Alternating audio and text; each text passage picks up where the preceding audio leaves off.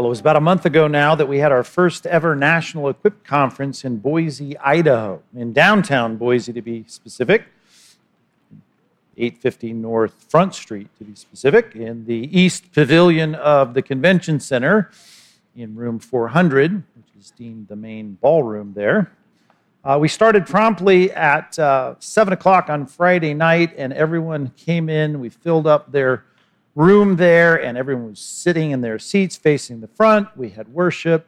Joseph led it, and we had lyrics on the screen, and everyone was singing off the same page, singing the same songs, singing the same notes, most of them singing in the same, key, same meter. It was one of those moments that you feel like is recreated every time we have a service here, but it struck me at that conference of how different that one was, in particular because it was so far from here. And yet we had a contingent of people from Aliso Viejo, from Huntington Beach, from Tustin, from New Braunfels, Texas. We had people, of course, from Meridian and from all over Boise. But because we'd put the word out a little bit broader, we had people from Nebraska, from Georgia, from Florida, from North Carolina. We had people from Kalispell, Montana, from Washington State. We had people from all over the place. And as they were sitting there singing, it dawned on me that the idea of having this conference in downtown Boise in one particular room is just such an amazing feat physically to have everybody get there from all different places. And I know that it's not that weird to you, but it's weird to me when I think about how many things had to happen to get everyone in that room singing at the same time, the same lyrics, the same song. It's amazing, right? They came on a whole bunch of different planes. They flew from different airports. They, had connecting flights in different cities. Some didn't even fly. They drove there. Those that did fly had to get to the airport. Some got dropped off by relatives. Some parked in the long-term parking. Some Ubered there.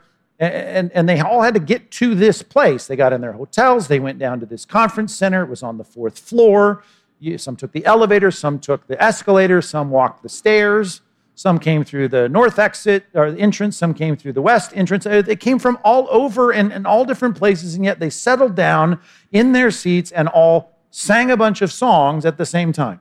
And I thought, well, that's just it's a weird thing, right? Of all the things that had to happen to make that physically possible. I mean, all the decisions of not going here and not going there and getting here on time and making sure that you don't do that and you go over here to it was kind of weird that all of that happens and what you have to say no to make that happen.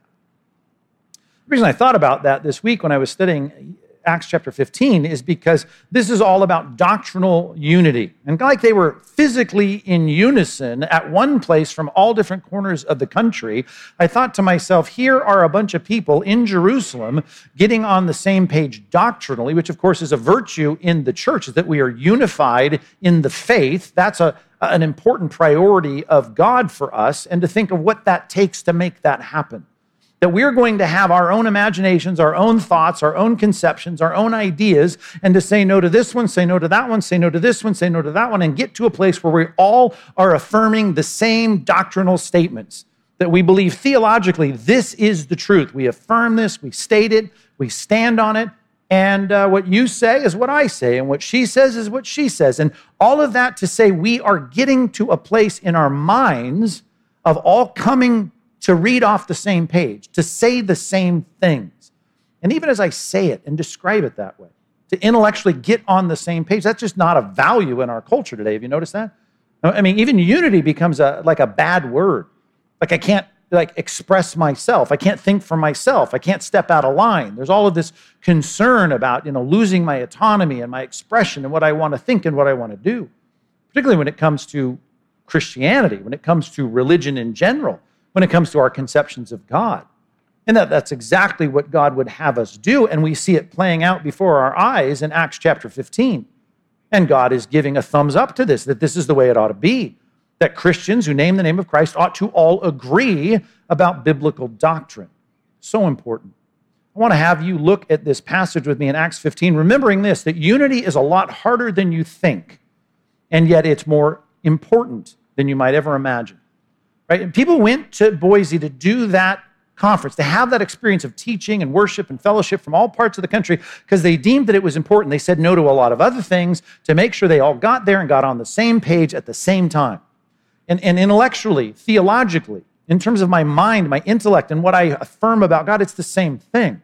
It's a very hard thing to do, to have us agree about theological concepts. It's harder than you think, and yet it is far more valuable than you think. As a matter of fact, it becomes essential for us who claim to know the mind of God about X, Y, or Z, which is exactly what's taking place here in this passage. Now, if you've been with us, right, we've been in this text for 3 weeks. This is the third week. We get to the place where they've already reached their conclusion about the question on the table. And the question on the table was, there's people out there from Jerusalem that are saying, if you're going to become a Christian and follow the Jewish Messiah, Jesus of Nazareth, well, then you better subject yourself to the Levitical laws, the ceremonial laws of Moses. And you better do it, starting with circumcision and dietary restrictions and special days and festivals and feast days and all that. You ought to do all of those ceremonial rules. And they had to come together to address this. You got people saying this and people saying that. They're saying different things. Well, let's get on the same page here doctrinally. And that's what needed to happen. And they were done with the conclusion, and now they're going to disseminate that. They're going to propagate the decision here that had been reached after studying Amos 9 and several other passages and all the ways that God had affirmed that what was happening through James and what was happening through Peter, what was happening through Paul and Barnabas, all of that was God's work, and that we should think in those terms that this is right, and if anyone's saying something different, well, then they're wrong. And again, you can see why that's not a popular way to even talk in these days. Everyone wants to be respected as being right, no matter what they might say. So let's look at the conclusion here. In verse 22, we're going to read verses 22 through 29 and try and understand how they responded in a letter that they sent out and what we can learn about the difficulty of doctrinal unity and yet the importance that makes it essential and worth the work. Acts chapter 15, beginning in verse 22. It seemed good to the apostles and the elders with the whole church. Now remember, they're in Jerusalem. This is the Jerusalem council. They had gathered from all different places to come here together. And they said, we've decided it is a good thing here. It's the right thing. The whole church agreed and affirmed it to choose men from among them, this church in Jerusalem, and to send them to Antioch of Syria. Remember, that's about 275 miles north. With Paul and Barnabas. That's where they were ministering. Right? They'd been there for a long time as leaders in the church. They'd gone out on the missionary journey. They'd come back to it. And now they're going to go back from Jerusalem, and we're going to have some key people go with them. And so they sent, bottom of verse 22, Judas, called Barsabbas, not Judas Iscariot, right? He died. We learned about that in chapter 1, right? It's not a very popular name in the nursery today, but back then it was a very popular name, and that's probably why they had nicknames. They didn't want to call him Judas anymore. They called him Barsabbas. So Judas called Barsabbas, and Silas, well, there's a name you're going to learn more about in the book of Acts, and you know that name if you know the Bible. And who were they? They were leading men among the brothers. So these are important people, right? They stood above the others in some way. We'll look at that later. And they sent them with the following letter. And here's the letter, kind of the shortest New Testament epistle. Here it is. Ready? The brothers, both the apostles and the elders. Okay? Like all ancient communication, it starts with the signature line up top. We always sign our letters at the bottom. They sign their letters at the top. And they said, okay, who's it from? The brothers, both the apostles and the elders.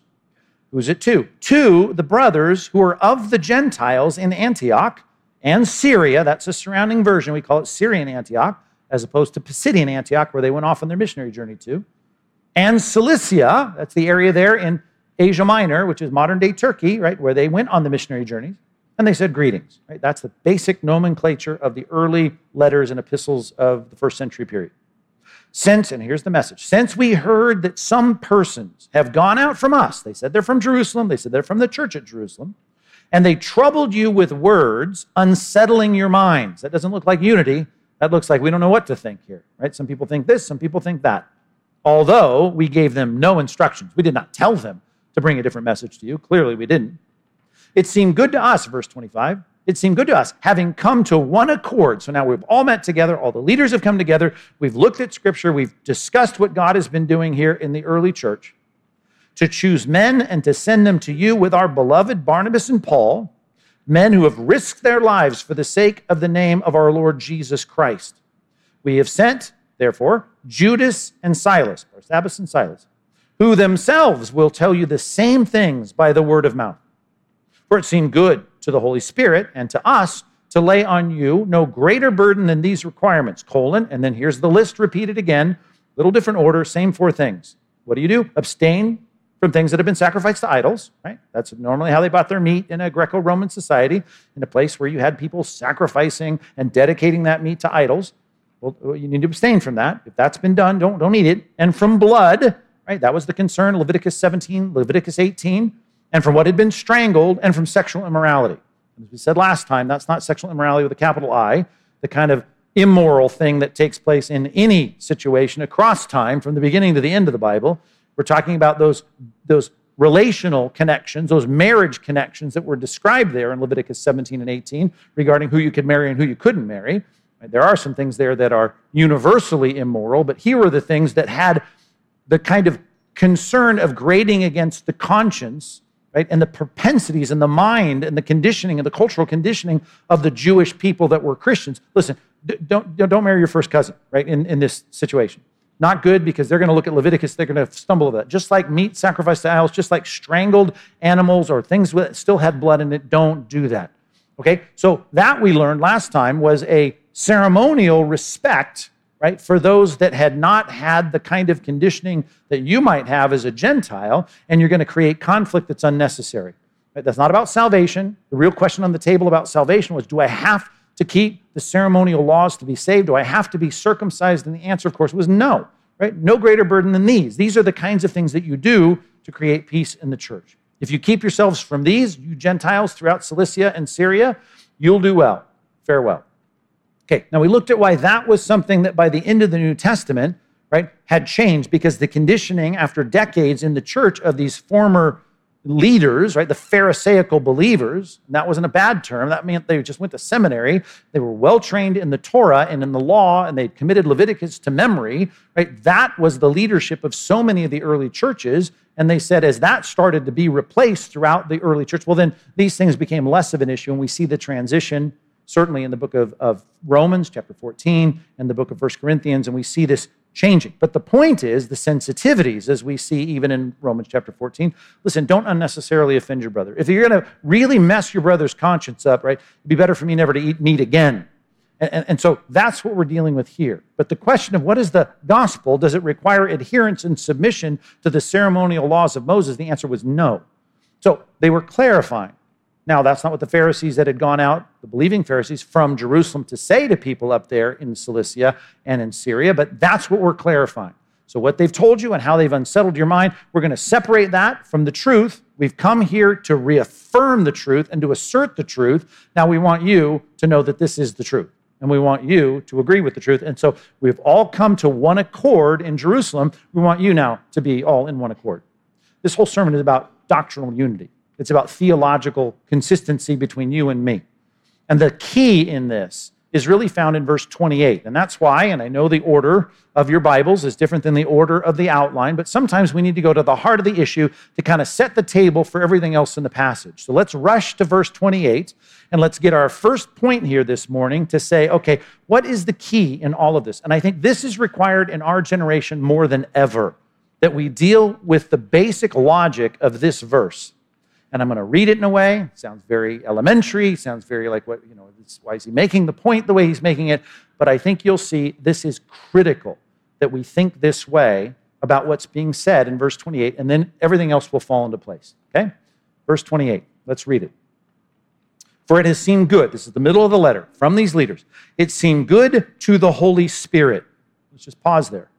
Pause. It seemed good to the Holy Spirit. It seemed good to the Holy Spirit. It seemed good to the Holy Spirit. Whoa, right? It seemed good to, well, if it seemed good to the Holy Spirit, right? I mean, the Holy Spirit, third person of the Godhead, right? The eternal, omniscient one, right? The omnipotent one. Well, if it seemed good to him, well, then the rest of the sentence makes sense. And to us, right? Okay, well, what matters there? What matters is if it's good to the Holy Spirit, because that's the real question. If the question is, how do you get saved? You have to have your proselytes or your converts, right, become proselytes and get circumcised and eat kosher, right? The real question is, what does the Holy Spirit think? Because whatever the Holy Spirit thinks, if he thinks this is good or this is bad, well, then we're going to do what he says. And even in sending this letter out, this is the point. We're going to say, hey, the cultural sensitivities, the implications of the truth, and how we ought to deal with our brothers and love them in a way that doesn't offend them. This is the whole point, is agreeing with the Holy Spirit. We've come to one accord. And if you don't think that that necessarily implies in the preceding verses that the whole point of doing that and thinking it's proper is because it accords with what the Spirit thinks. Are you following me on this? If the Spirit thinks it, well, then we should think it too. And if the whole point of this letter and the whole point of this sermon is you and I being in doctrinal conformity and you and I being unified in our theology, well, then I guess the key to it, as elementary as it sounds, is the first point that I've laid out for you on your worksheet. Let's write it down. Number one, you ought to commit yourself to agree with God. Duh, right? That's it. Commit yourself to agree with God. Oh, okay, it's as simple as that and as difficult as that. Commit yourself to agree with God. In saying that, I've said something, though it sounds very elementary, that is really profound in our generation, because in our generation, we just don't think this way anymore. To them, it made perfect sense, and I'm so glad it was stated this way. If it seemed good to the Holy Spirit, well, then it should seem good to us, right? If the Spirit says X, Y, or Z, well, then I should say X, Y, or Z. And here's the thing about unity. If you agree with the Spirit and I agree with the Spirit, then guess what? We're going to agree with each other. So to be doctrinally on the same page is basically to discover what it is that the Holy Spirit thinks. And of course, the Holy Spirit, guess what? Happens to be in sync with the Father and the Son. The triune God is in perfect harmony and fellowship and agreement. Right? They think the same things. They are the triunity of the eternal, omniscient, sovereign, all-powerful God. And whatever he thinks, right? Well, then I ought to think it because he knows everything. Right? So he is the truth. Matter of fact, the Holy Spirit is called the Spirit of truth. And I'd sure like to know what he thinks. And if I can know what he thinks and you can know what he thinks, well, then guess what? We'll be on the same page. No matter what topic we're talking about, no matter what we're dealing with. And so that's important. And let's break this down into three categories. The first thing you need to know, like letter A, if you're taking notes on this, the idea is if I know that my job is to agree with the Spirit, and if you agree with the Spirit, I agree with the Spirit, everyone in your small group agrees with the Holy Spirit, then we're all going to be unified. We're all going to have doctrinal harmony and unity together. If that's the case, right, then I need to know this, that truth is something external to me. If you're taking notes, that's the thing you ought to jot down, right? Truth is external to me. And let's just think about that before we just personify or objectify truth. Let's think about what the word means, right? Pilate asked the question, what is truth? It's a good question, right? Truth is a way to describe, follow me now, truth is a way to describe something. I'm making an assertion, a propositional statement, a statement that says this is this. Right? This is that.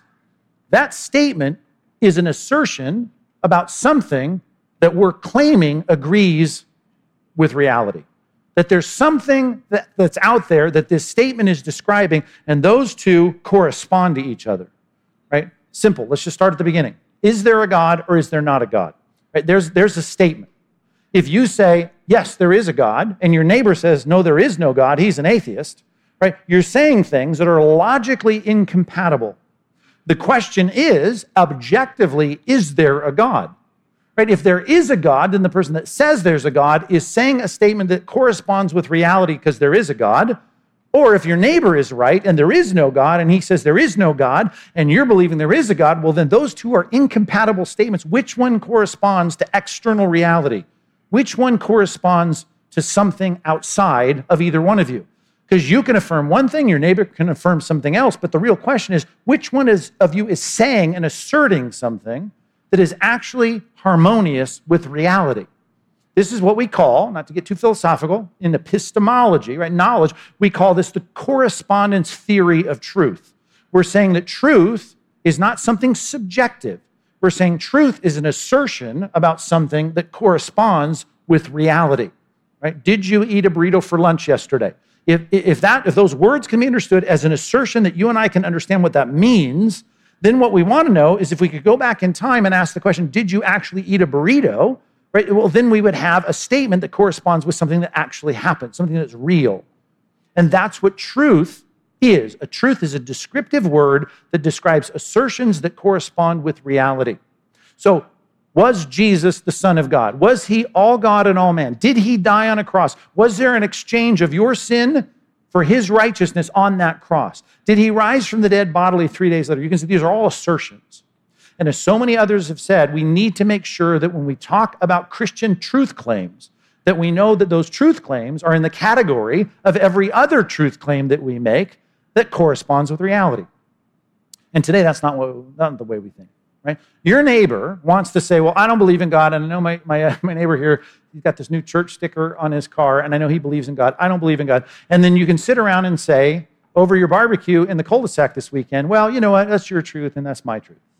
If you say your truth and my truth, we start adding, pronouns, possessive pronouns to the word truth, then really we've lost all meaning to the word truth. We certainly don't have a correspondence view of truth. We don't believe that truth corresponds with reality. We're just basically saying, what's your opinion? And now we've said, because of our autonomous views of what we think we are, we think that we can assert something and it's true for me. No, that's a ridiculous statement. It's an illogical statement. Any more than you walking into Chase Bank and saying, I'd like to withdraw $1 million, please. And she says, great, swipe your card, and you put in your PIN number, and she goes, sorry, you only got $15 in your account. And you say, well, that's your truth, right? My truth is I have $1 million in there, and I'd like to cash out today. You can go try it, right? Go try it. In a non-threatening way so you don't end up arrested, but go try it. You can call the manager over. You can do whatever you can call your philosophy professor from your university you graduated from. You're not going to win the argument, right? We don't really believe, when it comes down to things that matter, right, that you can choose to believe whatever you want, and that makes it true for you, right? There's no such thing. You don't want your doctor to think that way. You don't want your accountant to think that way. Right? But we think that somehow, as Francis Schaeffer was so good at trying to help us understand, that we've thrown religion and truth claims about God into a category of opinion. And therefore, it's a kind of truth that really doesn't correspond with reality. And the whole point of Christianity is, as Bruce said and Nancy Percy said in response to learning from Francis Schaeffer, you cannot separate those two. It's illogical. Truth claims of Christianity are assertions about relation to reality. They're supposed to correspond with reality. So the question was, how do I get right with God? How do I get my sins forgiven? The Pharisees came and said, you don't get your sins forgiven if you trust in Christ and repent of your sins, unless you also have circumcision take place. You need to keep the laws of Moses. Then God will forgive you. Now that's an assertion about reality. And the question is, did it really happen? Right? Did you get forgiven after you got circumcised, or did you get forgiven before you got circumcised? Or you say, I'm not getting circumcised at all, because it's clear that God has said that through the promise of Abraham and Genesis chapter 12 and all that God had said and all that God was doing in the New Testament times and all that was affirmed miraculously, we dealt with all of this last week, that we can now say definitively that you can have your sins forgiven without ever eating kosher, without ever being circumcised, without ever submitting to the ceremonial laws of Moses. If you say that, that's an assertion about reality. So the first subset of this point, which is simply, I need to agree with the Spirit, you need to agree with the Spirit. We need to agree with God. That's what we need to do, is that truth is external to you. It's not about what you'd like to be true. It's not about what you'd think to be true. It's not your propensities, your interests, your ideas, your preferences, your desires. That really has nothing to do with it. And that's going to need, here's another word you can put next to the first point, letter A, is humility. That means I am starting any discussion with the humility that I can't intuitively decipher truth. Truth is outside of me, and it needs to be obtained. It needs to be discerned. It needs to be from the outside. I need to get it from the outside. And that is an epistemological shift that so many people today just they think in terms of Oprah Winfrey, my truth, your truth, or whoever else likes to talk in those terms. It seems like everyone is now. And we just need to stop with that, because you really don't live that way. And when it comes to if there's a God and how you are saved and how our sins are forgiven, right? There's an objective reality, and my statements need to correspond with that. How do I know? Well, I need to tap into the one who knows everything. I need to be able to know what he thinks. And so when they say it seemed good to the Holy Spirit and to us, they're saying in that statement something our generation desperately needs, and that's why we're going to start here with that sentence. Okay, now, the third section, C, is going to follow hard after the second section, so don't think I'm not going to letter C, but let's go to letter B here, if you're taking notes in that logical, sequential way.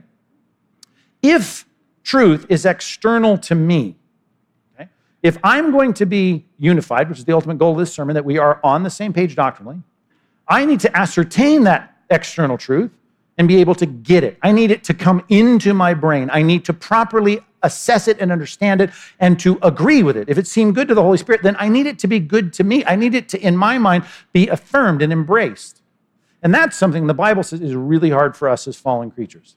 We struggle with that. You can quote in your own minds 1 Corinthians chapter 2, verse 14, and to think the natural man does not perceive the things of God. There are things about God that we struggle to embrace. Or you can jot down Psalm 50, when it shows that the pattern of most people is to create God in their imagination, and they believe God is whatever they think God should be. Right? They think God is just an extension of my preferences. Here's how it's put in Psalm 50. It says that you think God is altogether like yourself. Right? And it's not because you're looking for external information to learn. You're not trying to get it. Right? You're basically projecting your preferences and assuming God is like that. And because God doesn't immediately respond to that, although he will in the day of judgment, right, we think, oh, we're fine. God doesn't do anything when I think God is X, Y, or Z. And so that is a reality that we need to get to say, I need to ascertain it. And now I'm getting to the point, letter B, what you need to do and what I need to do is to pray that we will ascertain it. So let's put that down, letter B. We need to pray that God would give us, right, understanding of the truth. Truth is external to me, right? How to get saved. What I need to do is I need to be praying that God's Spirit would allow me to see what he sees. I need to be able to ascertain what he knows. So I need that to happen. I need to pray for God, to quote Psalm 119, which is a great passage you would expect me to quote at this particular juncture, verse 18. I need to be praying, to put it metaphorically, that my eyes would be opened so I would behold wondrous things in your law. I need God to be able to get that outside information into my head so that I can agree with it. As Jesus said repeatedly, they need eyes to see and ears to hear. Like every little postcard in Revelation 2 and 3, it ended with this. Let the churches hear what the Spirit says to the churches, right? You need to be able to have ears to hear what the Spirit says to the church. So I need to have the capacity to have that. 2 Corinthians 4:4. The problem is that non-Christians have blinded eyes and they don't see it. And so we need to pray that our eyes would be open so that we will perceive it. Here's a good passage to jot down. In Deuteronomy chapter 29, Moses is talking about the problem of the people during the wilderness wanderings. And he says three things in this passage. I think it's verse 4. He said they didn't have a mind to understand, they didn't have eyes to see, and they didn't have ears to hear. Okay, there's the problem. And I want that problem to be fixed. I want to be able to embrace the truth. And to do that, I got to have a mind to understand, I got to have eyes to see and ears to hear. That's all metaphorical, of course, except for the first statement. Eyes and ears, that's metaphorical. I need to be able, I guess, to physically hear it if someone's teaching it, and then I need to be able to say, yeah, I concur with that. I agree with that. I embrace it. And so I need to ask God to give me ears to hear. I need to have God give me eyes to see. That's a good prayer to pray. And we're going to get to point C really quick. Some of you are concerned, but let's get this point down, okay?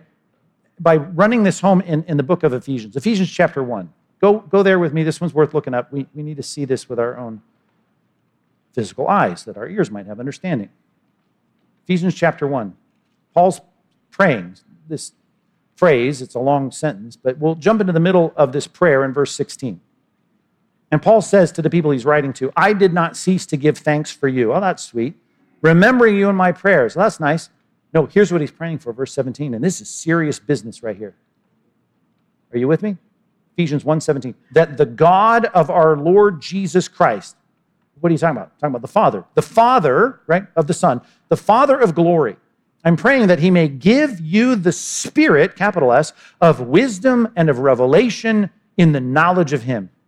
Having the eyes of your hearts enlightened. Now my eyes, right, are on my face.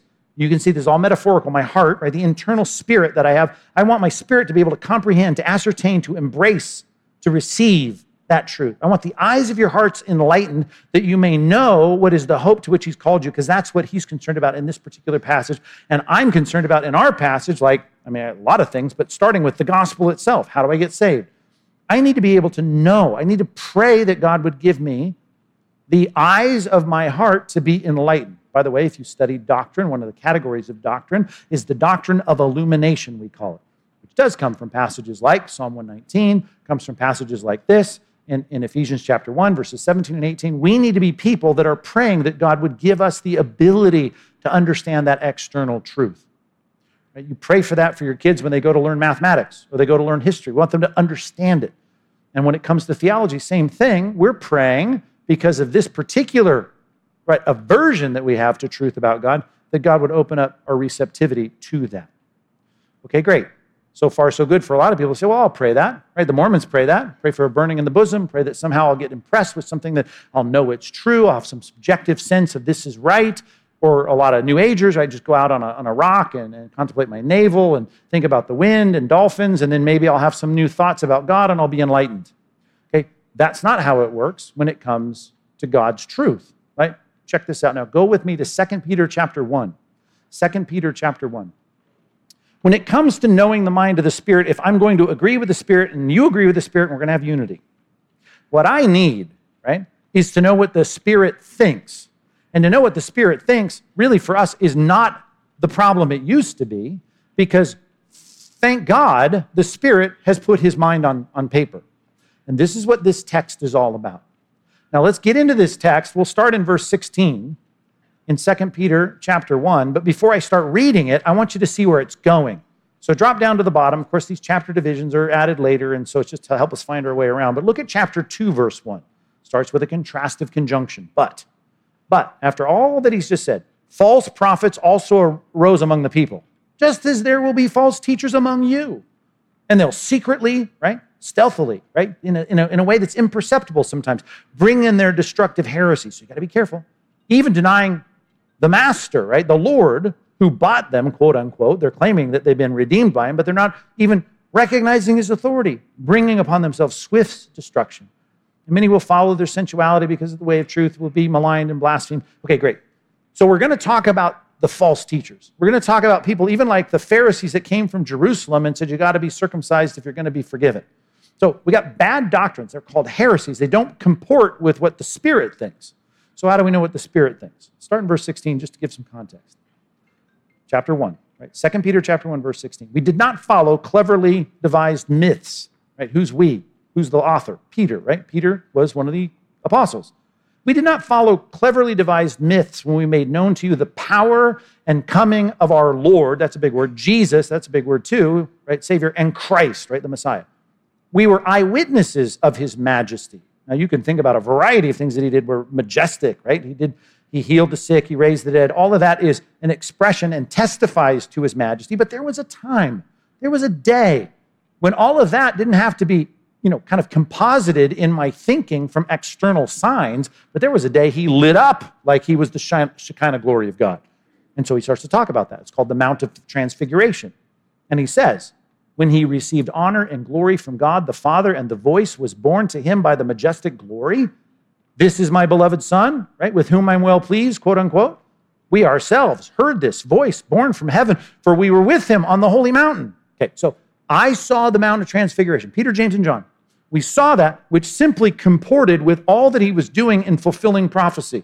Even when John the Baptist was doubting because he was in prison, right? He said, look at the things I'm doing that fulfill biblical prophecy. I am the Messiah. Yes, I'm the one. You shouldn't look for another. I am the fulfillment of the Old Testament. Now think this through. With all of that, he says, next verse 19, and we have the prophetic word more fully confirmed, right? Here's the apostle saying, we saw every evidence, both external that we had to put together to show that he was the one fulfilling prophecy, and we had that day when his glory was radiant on a mountain, the Mount of Transfiguration. We saw all that, and it confirmed this in a way that was undeniable. Now, let's speak about that word, that propositional written prophetic word, to which, middle of verse 19, you do well to pay attention, speaking of all the metaphors now, to a lamp shining in a dark place. How dark is it? Well, chapter 2, verse 1, right? We had all those old prophets of the Old Testament leading people astray that were false, and we got false teachers that are going to be among the people of Christ. We're going to even have people going out saying, if you want to be a Christian, you better eat kosher. You're going to have all these it's going to be dark, but you need the light. You need the light, and it's found in the prophetic word, that lamp shining in a dark place, until the day dawns. Christ is coming back, and the morning star rises in your heart. 1 John chapter 3, we're going to see him. We're going to be like him. It's going to be a whole new experience. It's going to be great. We're going to have these resurrected bodies. All that's coming.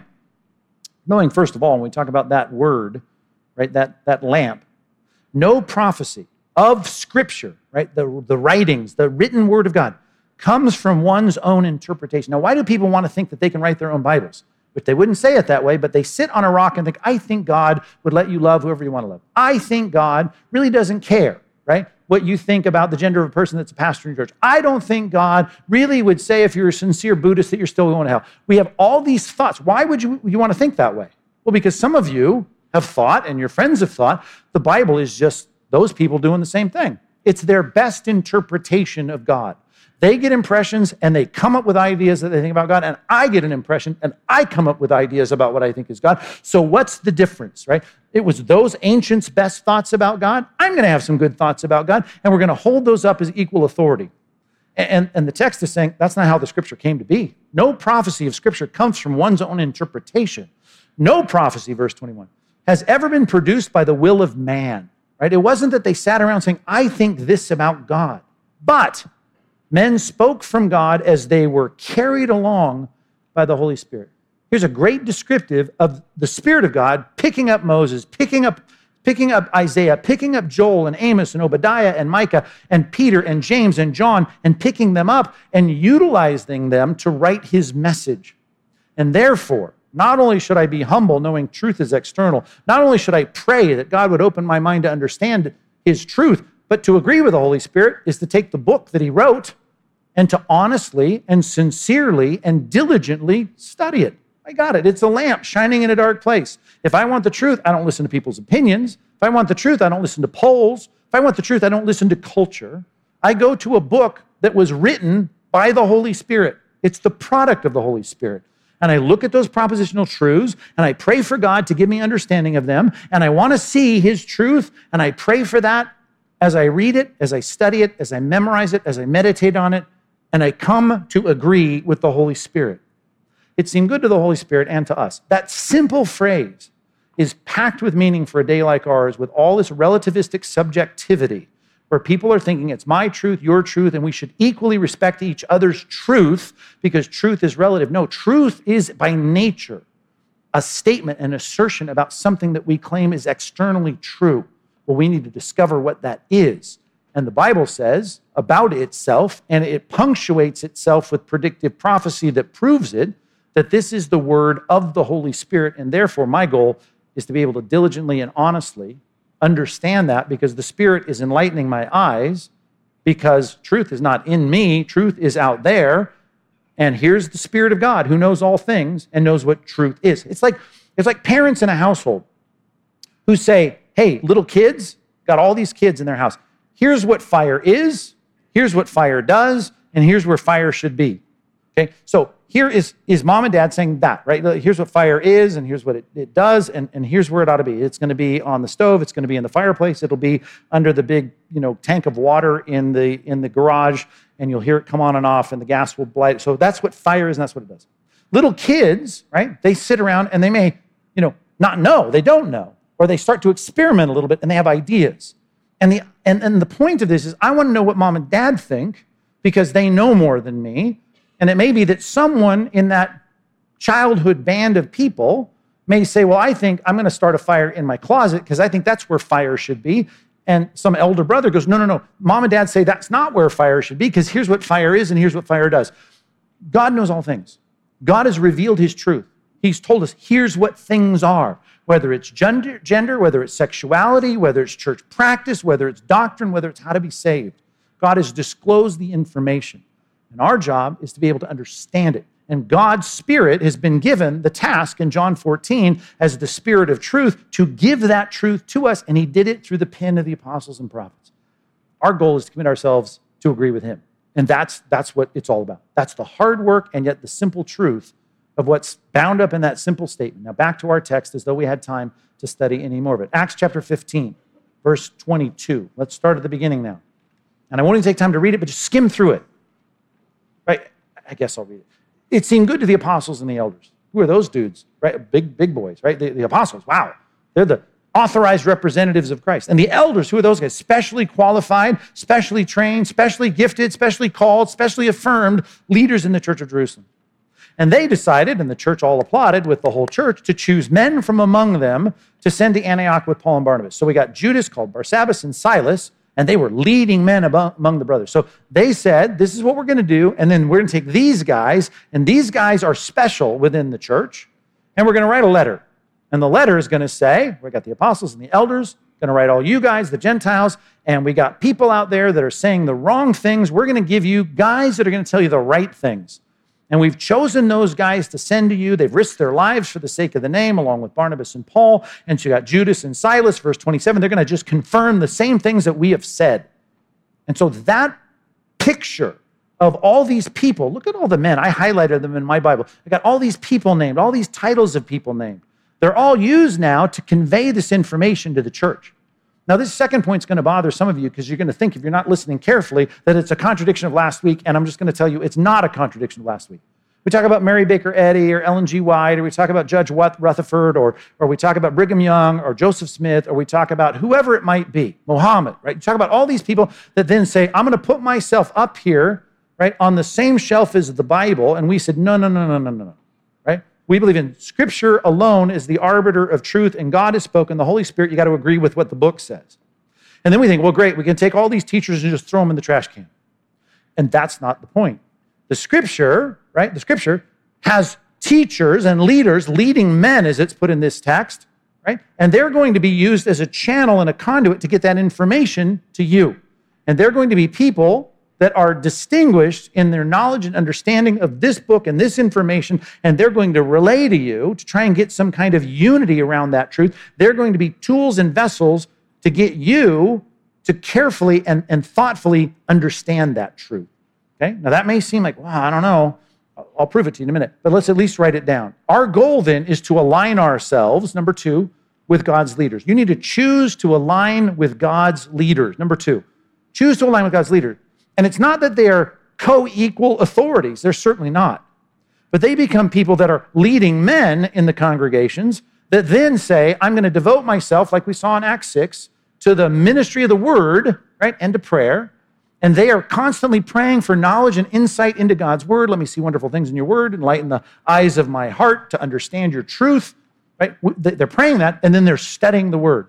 And they can quote Amos chapter 9, and they can say why Amos chapter 9 fulfills the promise of what God is doing among the Gentiles in the first century. And they have that information as they give themselves to that task, and then they become very useful tools in your life because you can align yourself under their teaching, and you can say, I want to learn from them what the Holy Spirit thinks.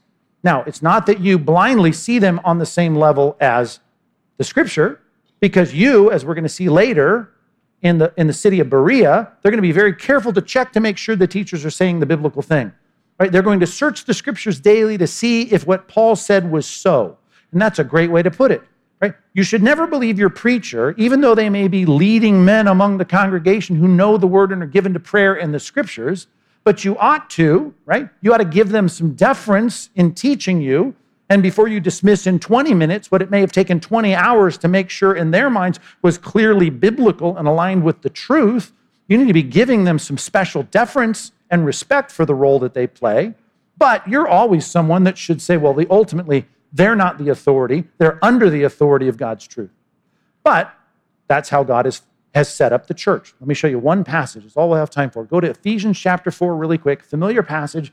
But we can't miss this if I'm going to make that large assertion that I know it may ruffle your feathers a little bit. You think, oh man, am I supposed to align myself under the teachers in my church? And the answer is yes, right? With the caveat that I know that just because they say something doesn't mean that it's authoritatively true. Doesn't even mean that everything your pastor says is in keeping with what the Holy Spirit says. But that's their job. Ephesians chapter 4, verse 11.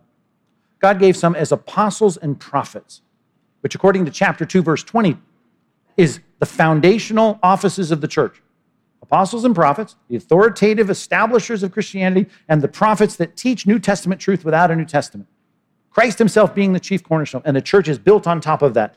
And to be built on top of that, those bricks need some organization, and the organization comes from the evangelists and the pastor teachers.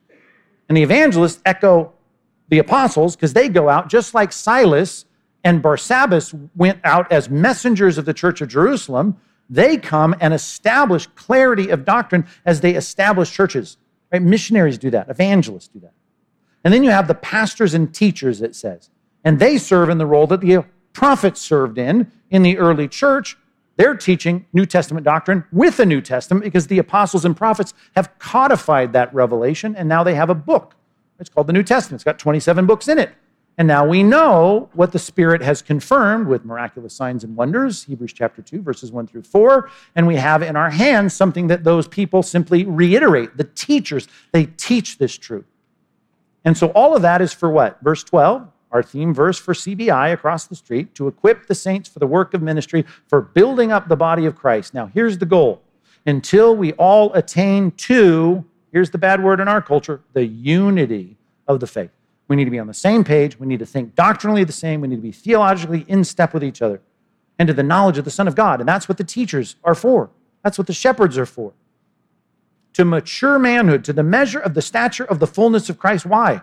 Because it'll counter this problem, verse 14, that we can no longer be children tossed to and fro by the waves and carried about by every wind of doctrine, by human cunning, by craftiness, in deceitful scheming. And as we saw in 2 Peter chapter 2, verses 1 and 2, there's a lot of that going on. But what we need is an elder brother, a leading brother among the brothers, who's going to stand up and say, hey, Mom and Dad said this is fire, this is what it does, and this is where it ought to be. And you're trying to light a fire in the hallway, and that's wrong. And you need to stop doing that. Because I'm telling you, I know what Mom and Dad said.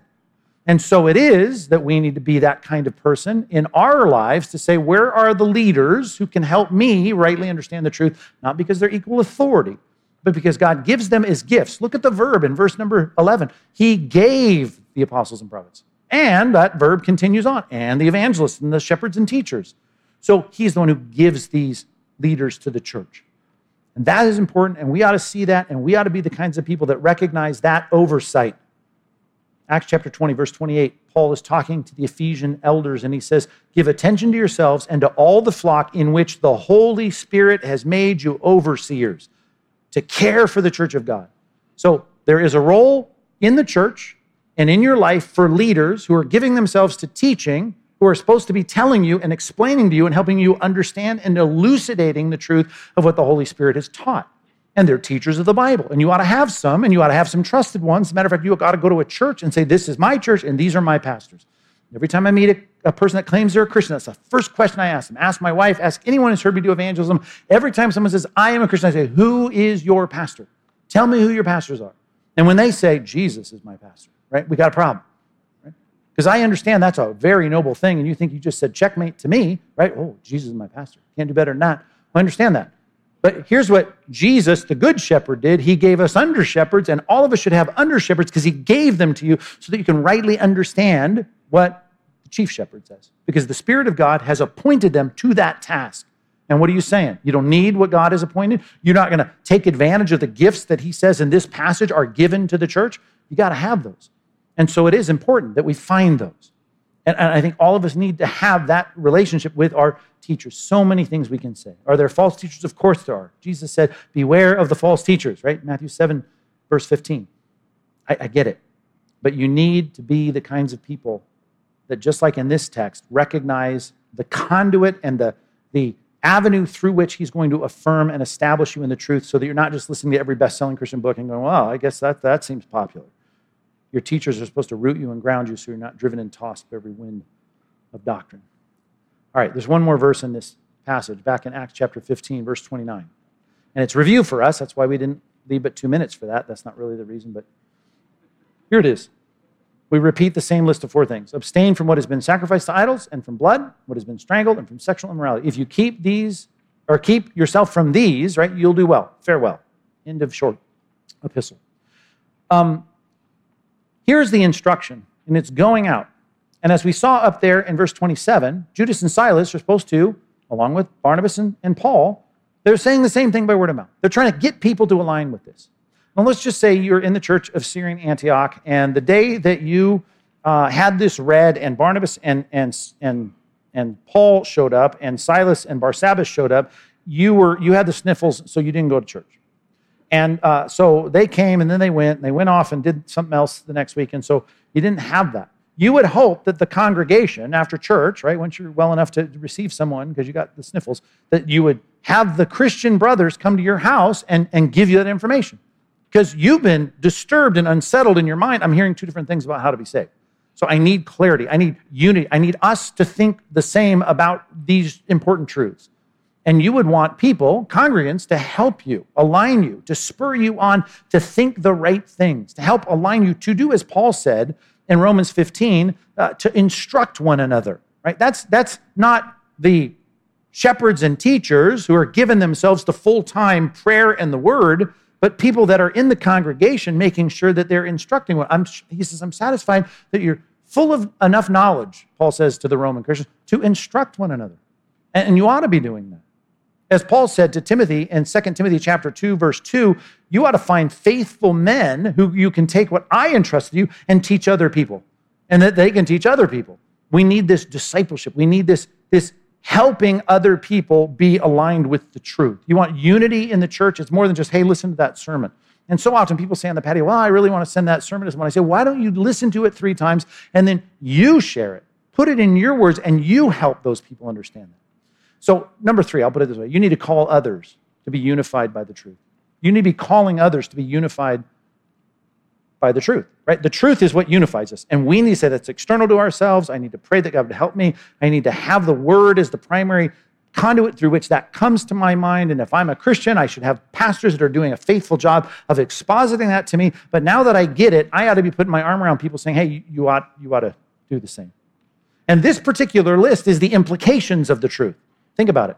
Here he's talking about, and we can make this case if we had more time, I touched on it last week, Romans chapter 14, the book of 1 Corinthians, we have all of this discussion about sensitivities to people's consciences, and they're saying here's an implication of how to do it. Because there are people with convictions that they've conditioned through their upbringing in Sabbath school, and you need to be careful not to blow them away by eating your ham and cheese sandwich in front of them for lunch. Just, you need to love your neighbor enough to kind of take your personal convictions and to show love for each other. Well, that's like tertiary issues. That's 3rd level issues. You got secondary issues, which are church practices, and then you got ultimate issues, which are issues of truth and assertions about God and about the gospel and about sin and about repentance and faith. So those are things that we should say all Christians that name the name of Christ, they ought to be unified around that truth. Churches, they may have different view of how often you take the Lord's Supper or how you should conduct a baptismal service or who's the right candidate for baptism. You got a lot of practices on that 2nd tier level that I would just quote to you 1 Corinthians chapter 1, verse 10, to say every church should agree with itself on that. Right? We're going to have other churches that agree on the gospel and on God, and we're going to call them brothers, and we're going to meet up in heaven. But we as a church, we should be on the same page doctrinally about church practice. But then there are personal convictions, right? That's the 3rd level, where we have some conviction about the fact that we all agree on modesty, but that doesn't tell me, how long your dress needs to be, right? And we may have all the same conviction about gluttony, but we're not having, some kind of agreed upon, measure of how heavy you can be before you disqualify yourself from being a small group leader or something like that. That's a terrible illustration, but there are principles we affirm, but the outworking and implications of those principles, we may disagree on those things.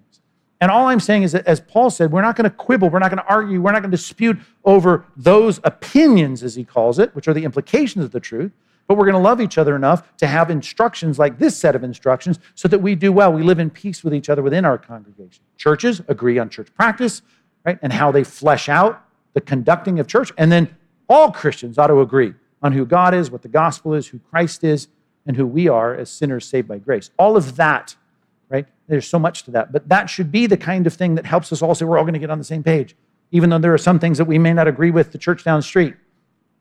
And yet there are things even within the church, we all have different convictions about working out our sanctification in certain areas that are disputable matters, as he says in Romans 14.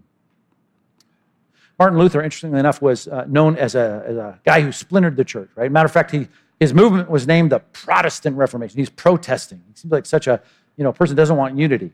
Well, of course, if you know anything about Martin Luther, he was convicted that we should all be unified. Matter of fact, he talks so much in his table talks about unity. He talks about us being unified. He talks about us being hand in hand as churches. He was all about this concept of being together on the same page, but he was willing to divide when it came to people saying, like we saw in Acts 15, well, to be saved, you got to do X, Y, and Z. So we need absolute adherence. We need to be willing to break fellowship with people that are troubling people's minds and saying unbiblical things in contradistinction to Scripture, right? And yet, as Christians together, we need to be unified. Now, I know unity is such a bad word, and the world has absconded with that word, and they've sullied the word for us, unity, because they think, you can't think for yourself, can't be authentic, can't step out of line. How about this word? They haven't stolen this word yet. Community, right? Community. Think of that word. It comes from Latin, and all it is a compound of having a common unity. Right? You can't have the sense of community, which still brings a sense of warmth, and I need that, and I desire community. I want to be a part of a whole. I want to be a part of a body, a team. All of that community talk, right, really is nothing other than a way of saying that we are together unified. And so we need to be unified. We need to have community. And there are people like Martin Luther that are known for breaking things up, which of course was not his intent. His intent was to be clear on what God said. I want to agree with the Holy Spirit about these things. But once we have that, right, we're saying we do shoot for absolute, complete, harmonious, unified, doctrinal, as it says, unity of the faith. We should do everything to maintain the unity of the Spirit in the bond of peace. That's what the Bible teaches, and that's what I want. That's what they were achieving there in Acts 15, and I pray we might accomplish it better than we ever have before in a day with a lot of conflict going on. Let's pray. God, help us in the midst of a tumultuous time when people have been conditioned, even in the church, to think that if their thought and feeling aligns with something that they want to assert as true, well, then that makes it true. Help us to know truth is external to us, that we need to find it, and there's a lamp sitting there on our shelf and in our phones that's shining the truth, and we need to take that truth not as the opinion or the guesswork of ancients about you, not the best thoughts that people had in the Bible times about who you were, but this is a set of writings, people moved by your Spirit, to write this down, that you're the ultimate author of Scripture, and to know your mind is to know your book.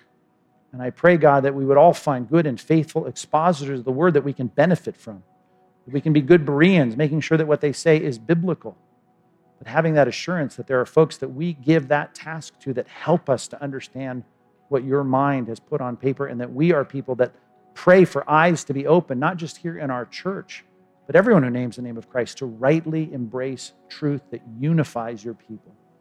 Unity not just by being nice. The nicety, unity approach, God, we know that's not biblical.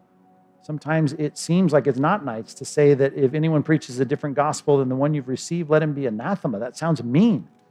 And yet, God, we've got to make distinctions between those that are upsetting and troubling people's minds because they're out of step with what your Spirit says. So give us unity that brings us community, that lets us be able to say that we found a place where we're on the same page and working to be increasingly unified around the truth that you've revealed to us in your word. In Jesus' name, amen.